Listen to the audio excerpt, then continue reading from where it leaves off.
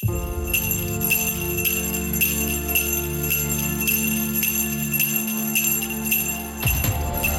is the Deep in the Weeds Christmas special with Danny Vallant, Shantae Whale, John Sussman and Anthony Huckstep. When we started Deep in the Weeds, we had no idea that it would become a network with 6 shows. Dirty Linen, Overglass, Fishtails, The Producers, The Crackling, and of course Deep in the Weeds. But the really exciting thing is we've got everyone in the same room at the same time. How is everyone? They said it would never happen.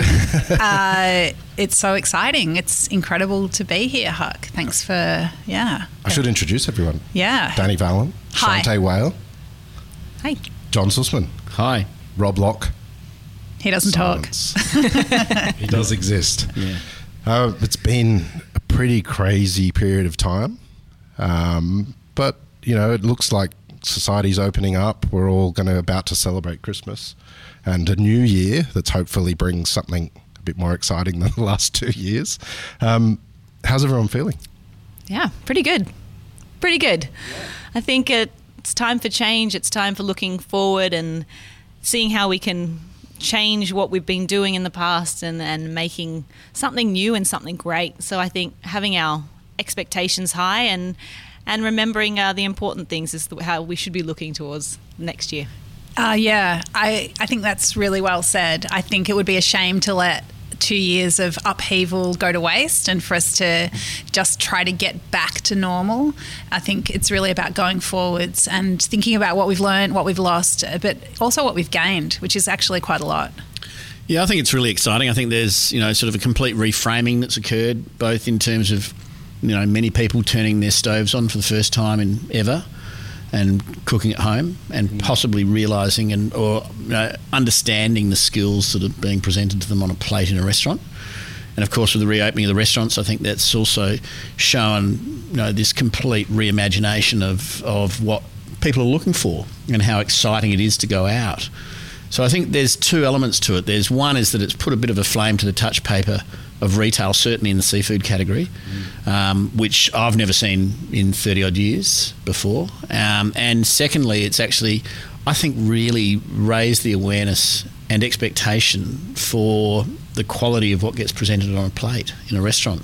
I think the interesting thing from a personal perspective is seeing the world through a new lens. When COVID happened, it affected our family financially and I'd sort of lost all my work. And this whole network may never have happened if it weren't for COVID. And there's that, looking at the world differently, keeping your eyes open, trying new things, and some pretty incredible things have emerged. And certainly my life and my family's life is on a different trajectory to what it was. And that would never have happened if it wasn't for the adversity. Yeah, well, I think a lot of people have seen the opportunity to, draw whatever kind of line they might not have ever have imagined drawing, but may have wanted to in their wildest dreams. I think there's been a lot of courage that people have found, and I think a lot of people have been tumbled into situations that perhaps, were not of their choosing, but they've really managed to find the good things that are in there, the strength in there, the creativity, and also a lot of heart and a lot of community, a lot of integrity, just a lot of really fantastic human qualities that people have been, I guess, pushed to find within themselves and, found that they're full of them. So, yeah, it's been really heartening in that regard. The hospitality sector has changed a lot and you all have different touch points in it, like Danny, journalist, critic, Shantae, a professional, Sussman, a supplier.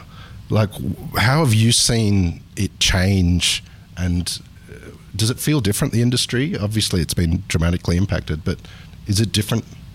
John, your job?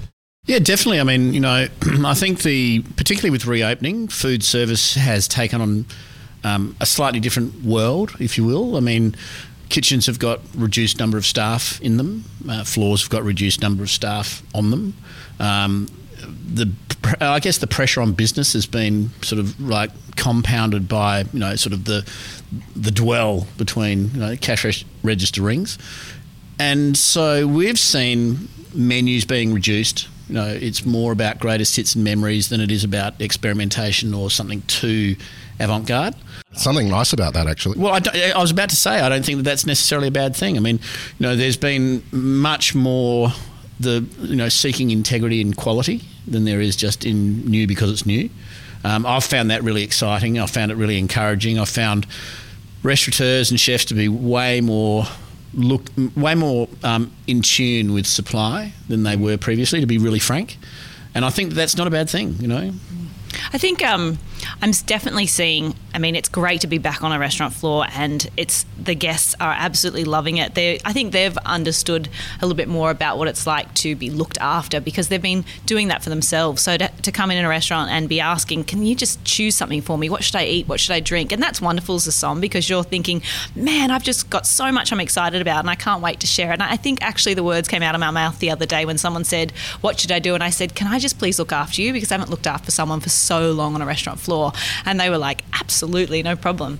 But at the same time, I think a different, maybe a slightly altered approach to my job, in terms of I've always cared about my team, but I'm also just checking in. It's gone from 1 to 1,000 overnight, from being in lockdown, not doing a whole lot, to being absolutely run off our feet. So my main concern right now is making sure that the culture and the community that they're working in is pleasant and achievable, despite the fact we're all at the busiest time of the year. And so I think that's always been a main concern of mine, but even more so is it now, because we want to make sure that we are looking after one another. Can I just say there, Huck, to follow Shante, is like, you know, I've felt obliged to do as much eating and drinking as I possibly can in the last month, by virtue of supporting my clients, of course. But I have found that exact point, actually. I think that I've never seen, particularly in Sydney, I've never seen such welcoming and genuine service across the board. Yeah, no, honestly, I think it's been quite amazing.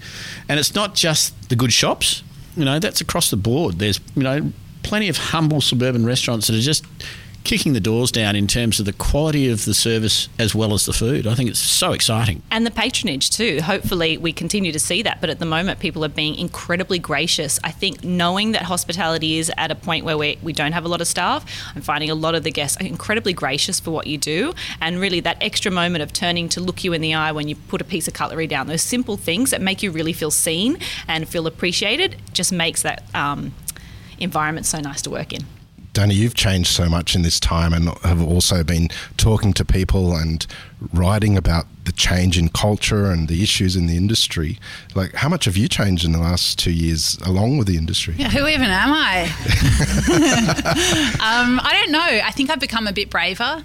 I don't think I've changed at my core. You know, it's still for me all about telling people stories. It's about elevating voices. It's about, trying to get a little bit beneath the surface, and also I think to honour the project of restaurants as they're just these incredible machines that I think I've grown to appreciate more and more through this period, with, the energy it takes to reopen. Restaurants in Melbourne have reopened 6 times. Like, that is draining, right? So I think for me, I guess as a critic, I suppose I've always, you have to maintain a bit of a distance. But I think, part of my questioning has been, well, what is food media for? Like, what is it about? What is actually the point of being, anonymous? What changes if you are more trying to stand beside a restaurant as they deliver whatever it is they try to deliver? So I think that's something I'm still working through.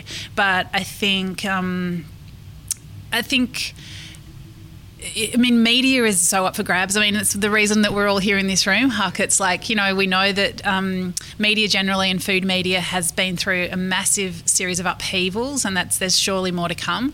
But it's still we've never seen it be more necessary to tell the stories of the hospitality industry. We're all in this room because we love doing it. What next? What else can we do? What other things can we do with the formats available to us to create those webs of empathy that allow people on both sides of the dining experience to thrive? Can I ask you a question here, Huck? I mean, when you guys sat about to develop Weeds, what was the thread? What was the essence? What was the core of the idea? Because from where I sit, one out, one back, to Danny's point, food media has changed dramatically in a very short time. I mean, we'd seen it going on the trajectory where it was all about the personalities, often of the journalists, to be brutally honest. What you guys have developed is just such a different platform. I mean, how did that come about? Well, a well-known chef and a good friend of mine, Jared Ingersoll, he came and visited us recently, and he said to me, what he hears in Deep in the Weeds is what I've talked about for the last 20 years of what I've wanted to do in food media, but haven't had the platform to do it. And that was surprising to me, because Rob and I, we just sort of started this to sort of work out what the hell was going on, because the pandemic landed and we were just like, let's record what's going on, because we don't know what's going on. And what ended up happening was we just ended up telling the stories of people's lives. And that deeper dive is something that I've always been interested in. And it just happened to be an opportunity, because I had no job and a lot of time, to take that plunge, and have those discussions that I want to have, and I know other people want to have. And it's not for everyone, and that's fine. But it's just, I absolutely love it. It's the best thing I've ever done. Because I have no idea what people are going to say half the time. And when you dive into someone's life, you all realise that we're just all people trying to get by and trying to move forward and get over hurdles and have successes, and you get losses. And it's just been amazing. So I just think right time, right place, with an idea to just try and help and give voice. And it just, yeah. And how about you, Danny? I mean, you ski on two skis with old media and new media. How has Weeds and Dirty Linen affected how you approach the broadcast mechanism? Well, I love the independence. I mean, I'm a freelancer, so I guess I do have a certain amount of independence with everything that I choose to do.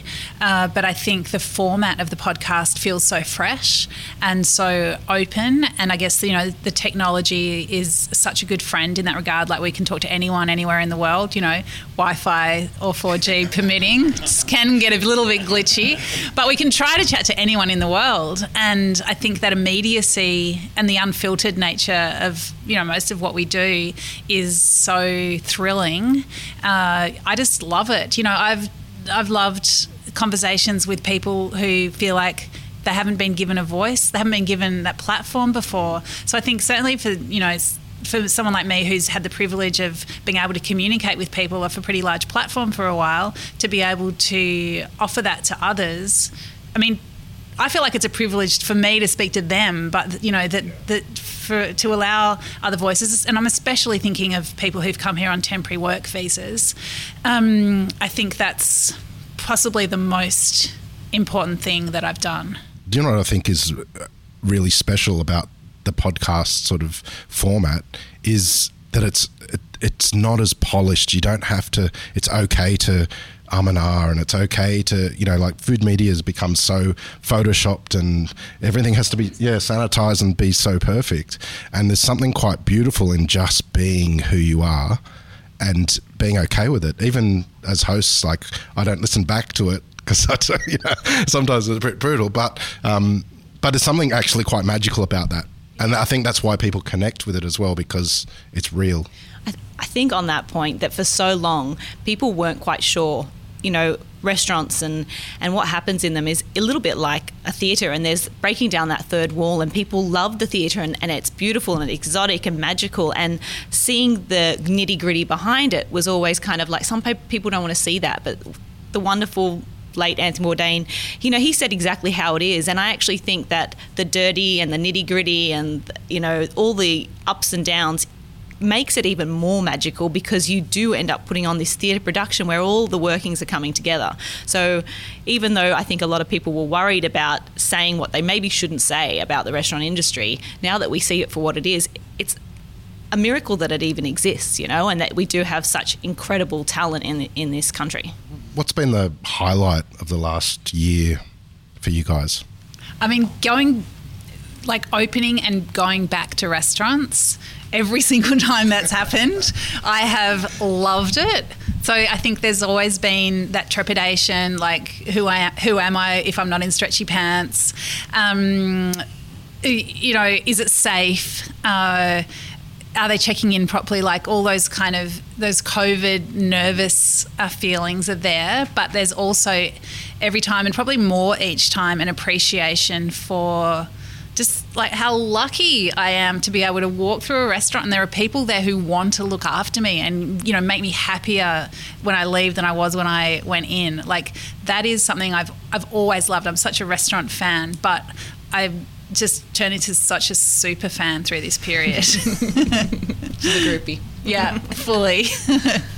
I think for me it's been the fact that, you know, the recognition of how skillful chefs and floor staff are that has been, you know, sort of foisted on people by having to entertain and cook at home through the whole process. I think, you know, I just speak to chums that have, you know, often, as I said before, never turned their hob on the kitchen on, and suddenly they've gone, shit, that simple piece of grilled fish at Rockpool is really delicious because that guy knows how to cook it.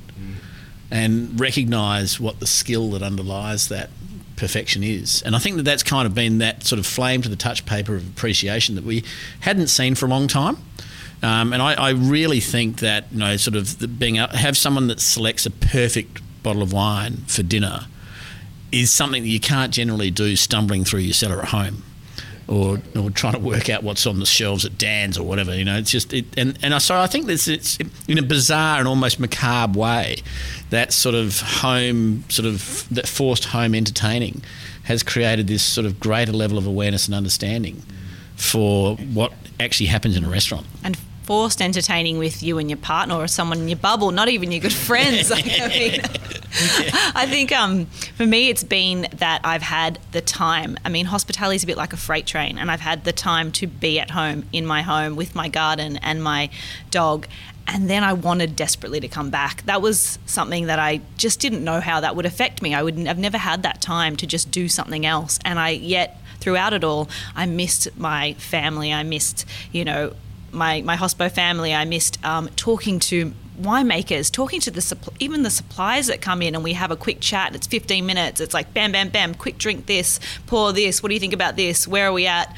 You know, some people like Jane Tyrrell will come in, she's like, I know you've only got 5 seconds. This is how we do things. And she knows exactly how I operate. So I think that it's that I've had the time away. I've really enjoyed that, but I desperately want to be back because it's an industry I really do love. And for a lot of reasons, I perhaps didn't realise until I took that time away. Can I ask, did during that time, did you reflect on, say, your wine lists and think about them differently from how you would on a day-to-day? I think I thought about lists and how that supported Australia more. I thought about how am I supporting our industry a little bit more.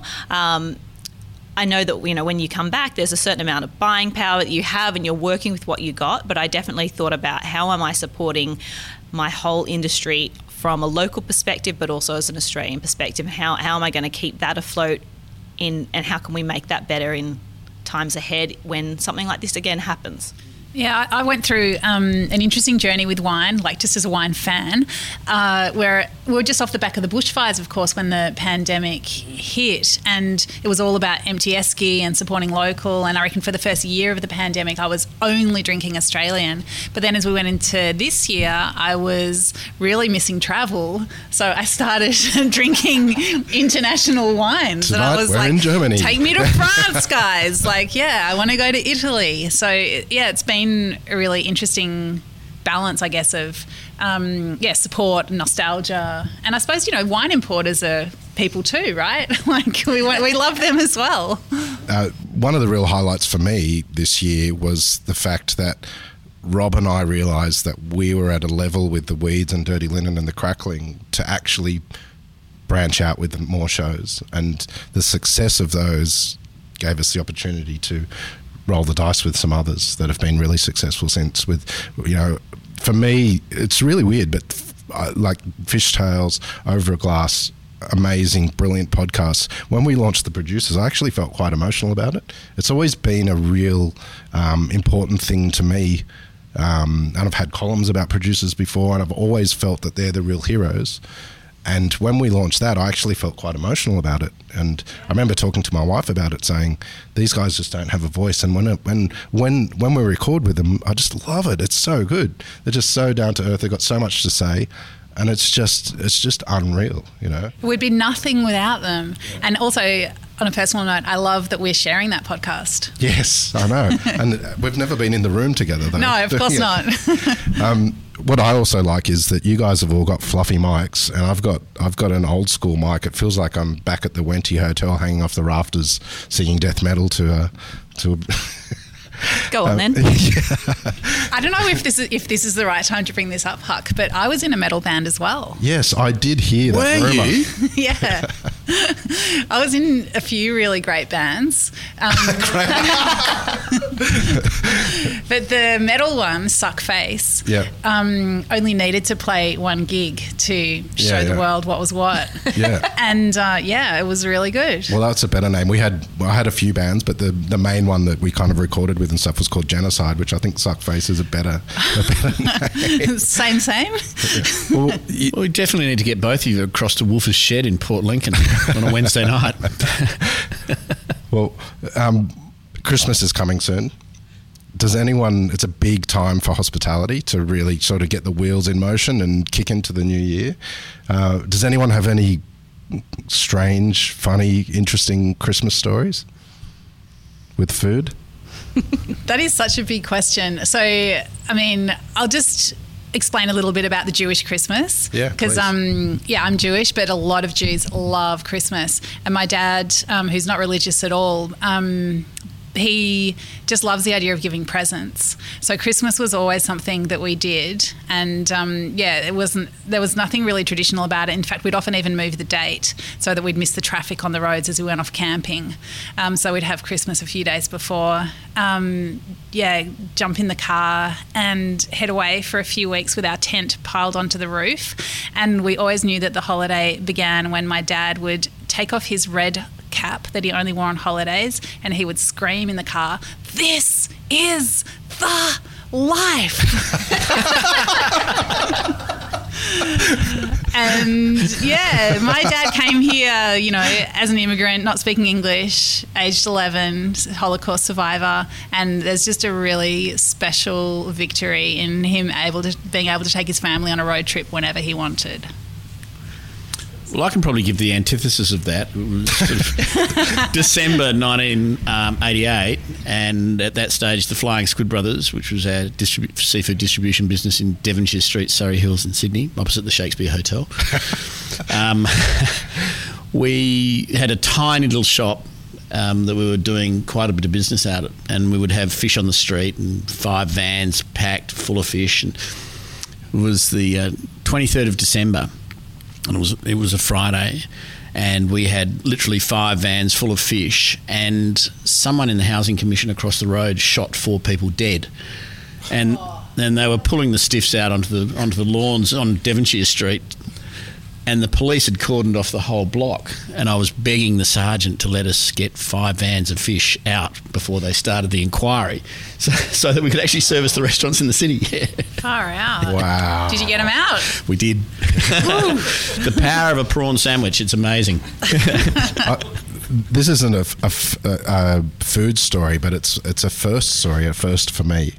And I was working in the UK at a fancy steakhouse, I guess it was. It's kind of like a black stump with penny loafers and no socks. It was just a sort of a rung above the average sort of steakhouse. And I put my hand up to work on Christmas Day, which I'd done a lot through uni and stuff like that in restaurants, and loved cooking and working on Christmas Day because it's just a special time in restaurants.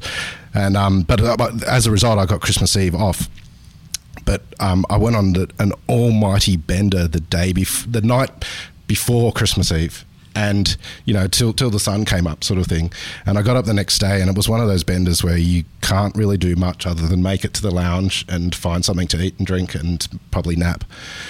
And my brother was also working at the restaurant at the same time, and he came home in the afternoon and sort of walked in and said, "It's pretty crazy out there, isn't it?"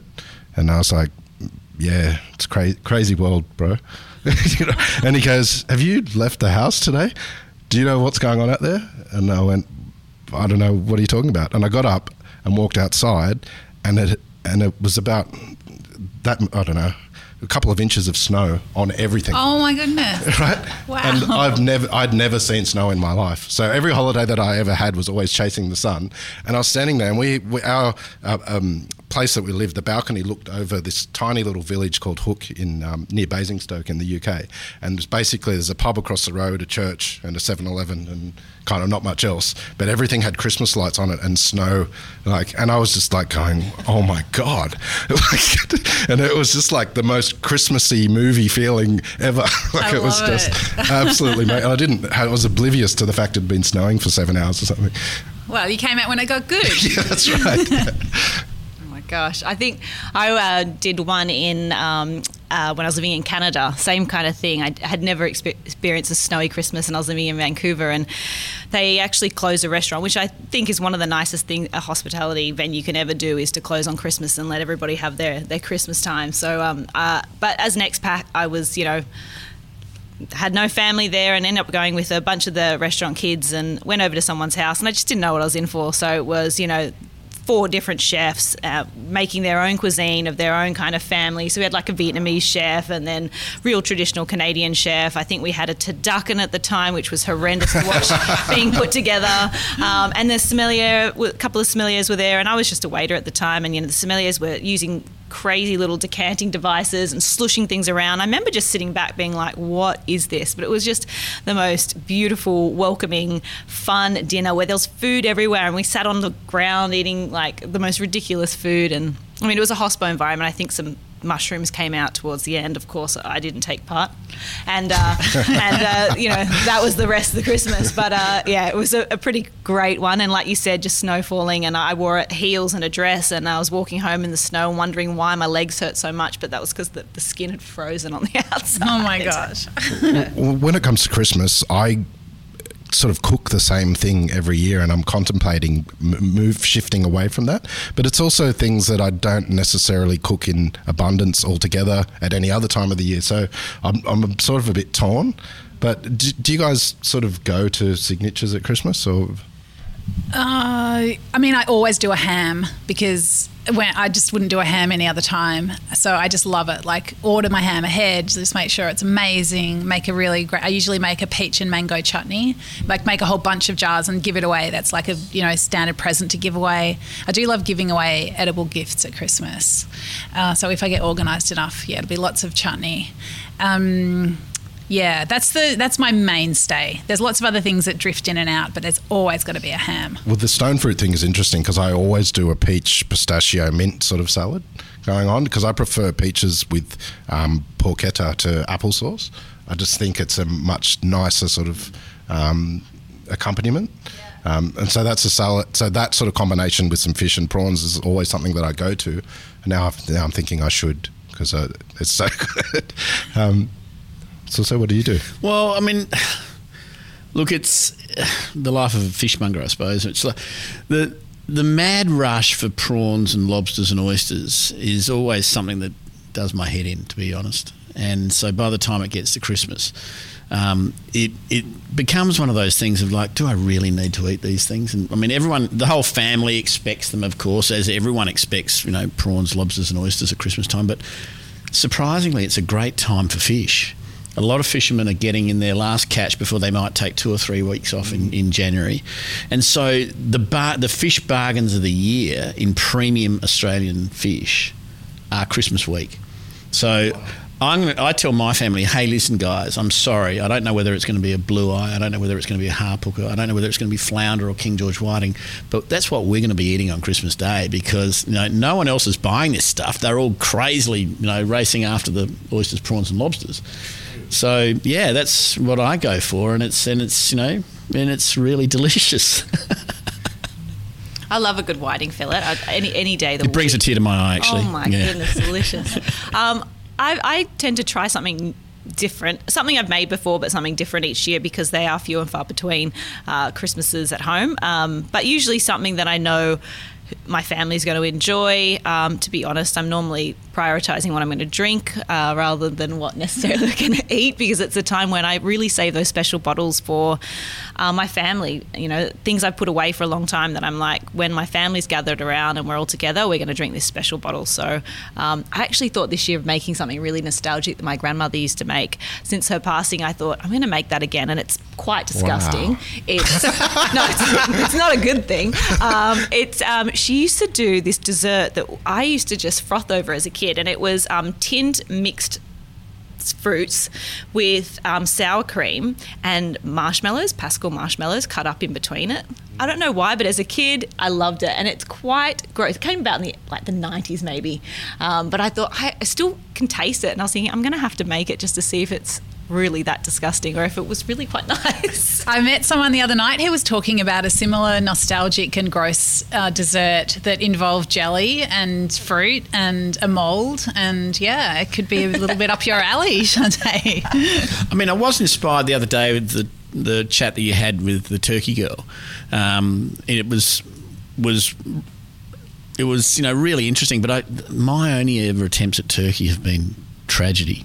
Absolute tragedy. I'm keen to give it a go because she was pretty sort of adamant that you just need some skills, which is true, I do. So, well, and the point that she made though is that everyone waits till Christmas to cook turkey, and so they don't have the practice and understanding, and that makes complete sense. Yeah. Like the better you know a protein. Yeah.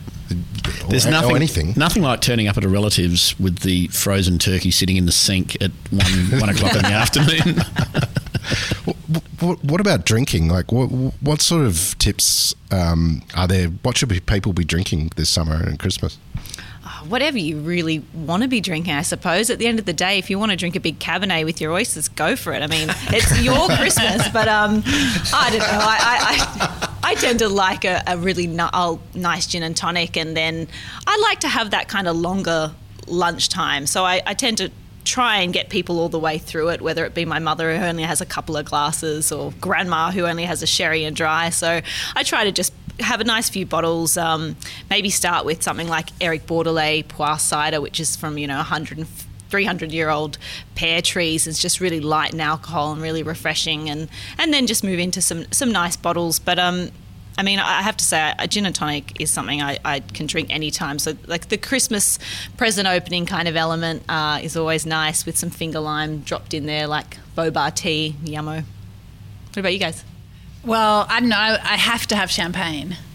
So, yeah, and then I don't really mind what happens next. Well, the problem with that is, like, we're the same, and you have it in the morning as you're kind of prepping and stuff, and then...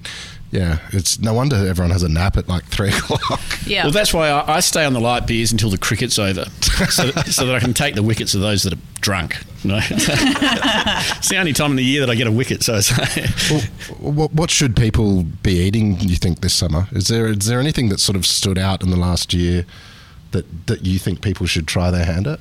Well, I definitely think that we've seen this amazing... I don't know whether it's a renaissance or an awakening of awareness for oysters, but, like...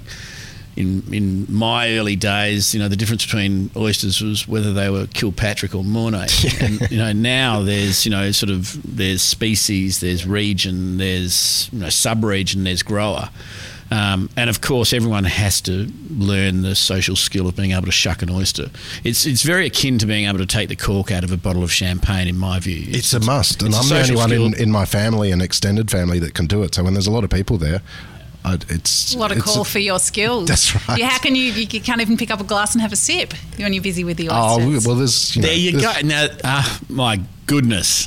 A girl with an oyster knife in her purse. You never know when you're going to need it. That is so... I'm like, you've completely changed in my eyes. Good. But there's a fascinating history... not between both of you, but with your ancestry. Shantae, your world is all wine... But going back to your grandparents... Wow. He was an oyster farmer, a long time ago. And so I actually brought this oyster shucker that my grandfather used to make. He was like absolutely, so particular about his shuckers that he used to use. So I thought I'd bring it and show you. This is absolutely amazing. I'd argue that it is the most defined and fine oyster knife that I've ever seen in my life. It's extraordinary. Wow. The blade is honed specifically for easy access on the oyster. It's got an ergonomic handle that can be, that's a work of art. This episode is brought to you by the Oyster Shucker. That is absolutely amazing. But Saso, you got to say, like, Shantae's got it in her bag with a cork on the tip. Yeah, exactly. I did catch the train, so I did not want to be told I was. That's fantastic. That is absolutely brilliant. Your granddad was an oyster farmer, and Mr. Fish over here. My grandfather was a Vineron in the Barossa Valley. Swapsy. Yeah. Incredible. I don't have those talents, but that's amazing. We'll have so much to chat about over dinner. But I'm sorry, I don't have any vines in my back pocket. No gumboot clones. Not that you should pull out anyway. I reckon back to what people should be cooking, Huck. I reckon it's got to be about produce. And when you think about summer in Australia, it's just like, what has just soaked up the sunshine. I'm so into making dishes with one vegetable at the moment.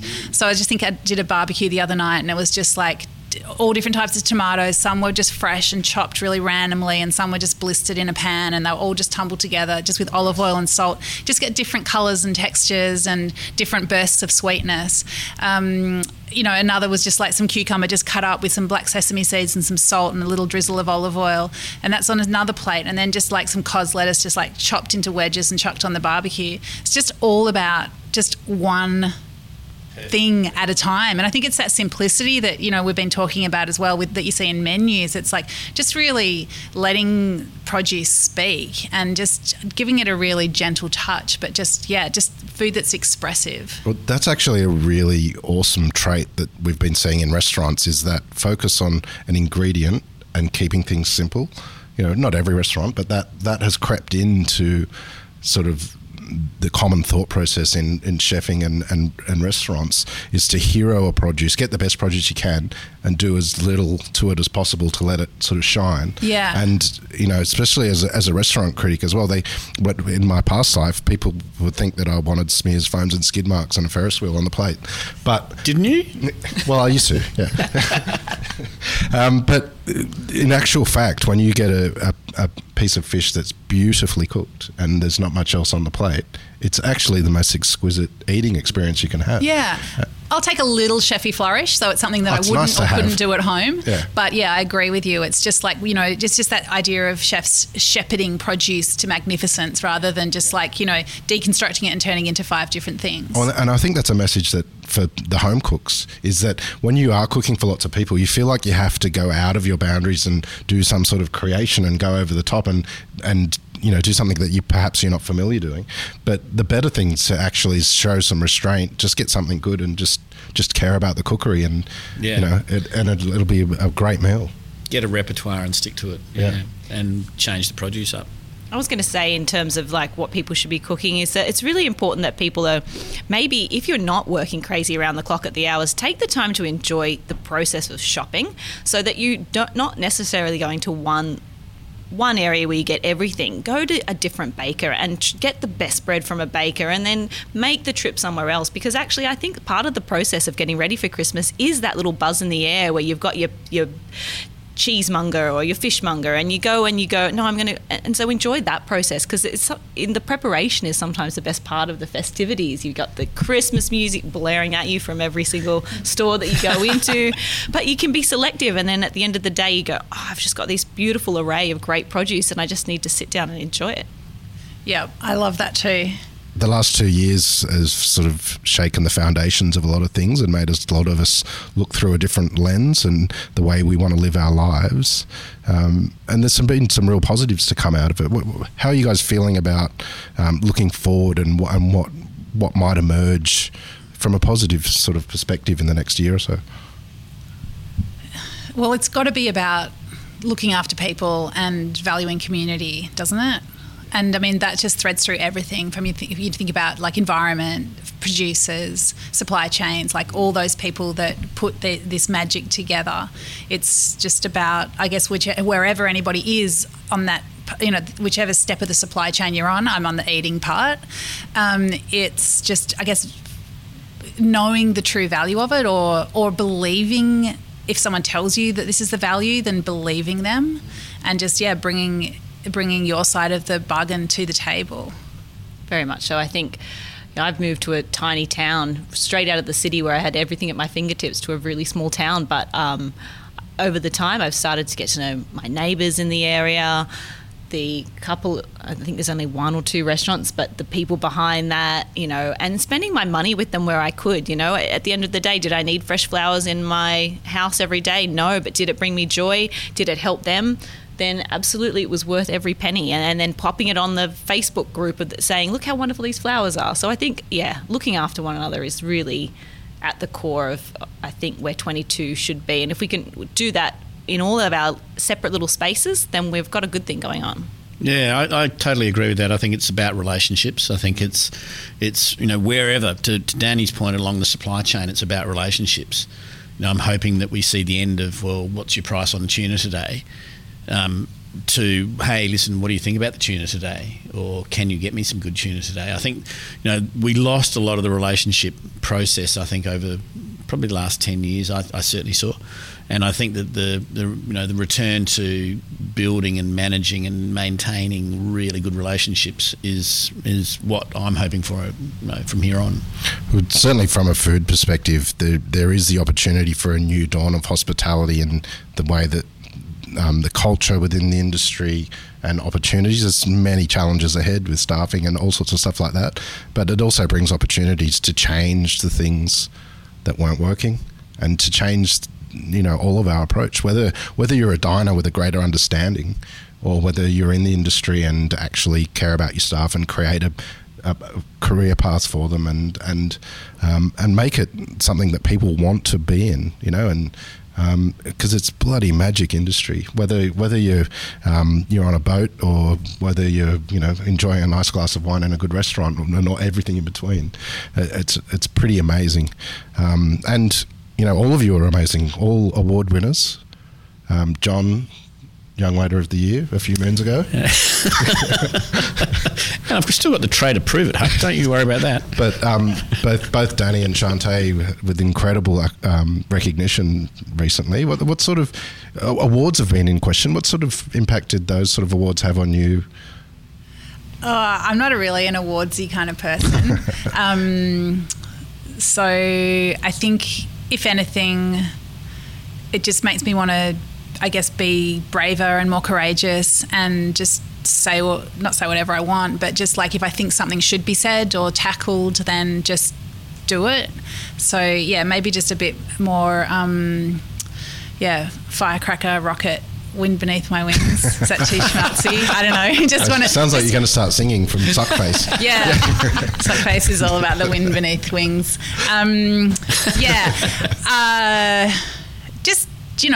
I've always just been about like doing stuff, and that's why my career is kind of random and I wear a lot of different hats. But I think it's just keep doing stuff. Just keep looking for amazing stories, and I honestly believe everybody's got an amazing story, and just getting that stuff out there.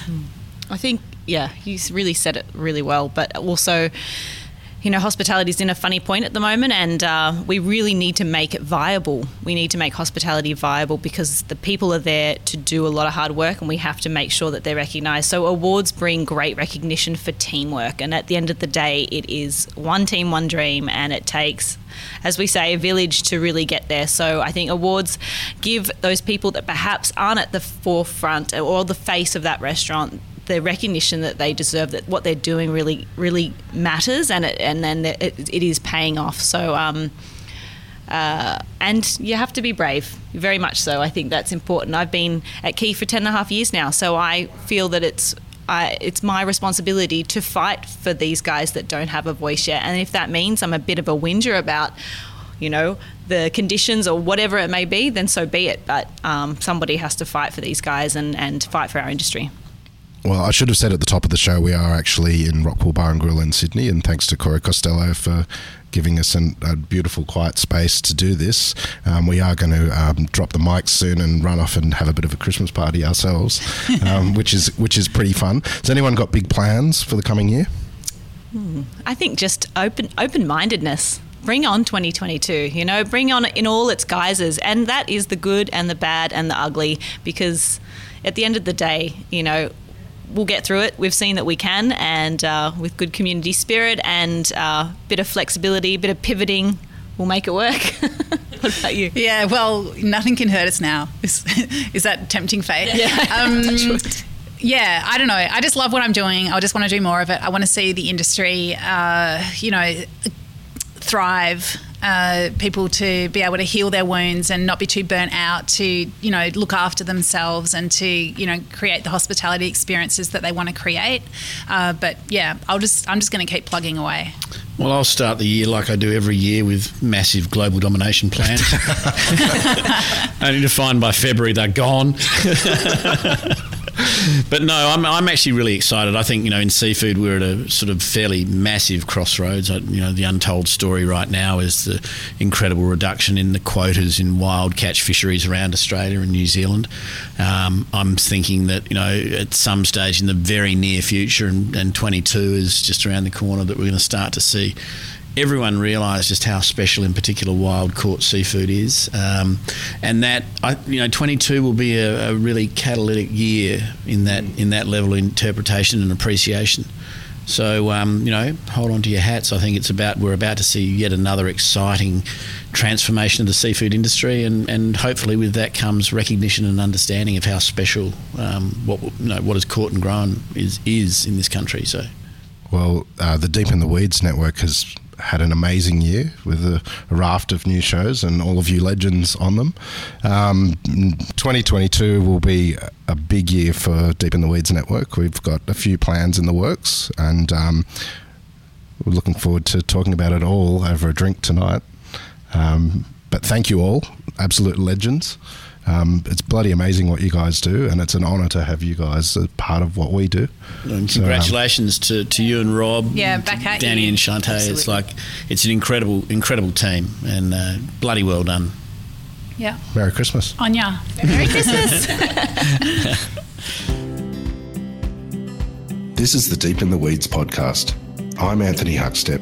Stay tuned as we take a deep dive into the lives of the incredible people who ply their trade in the food and hospitality sector. Special thanks to executive producer Rob Locke for making this all happen.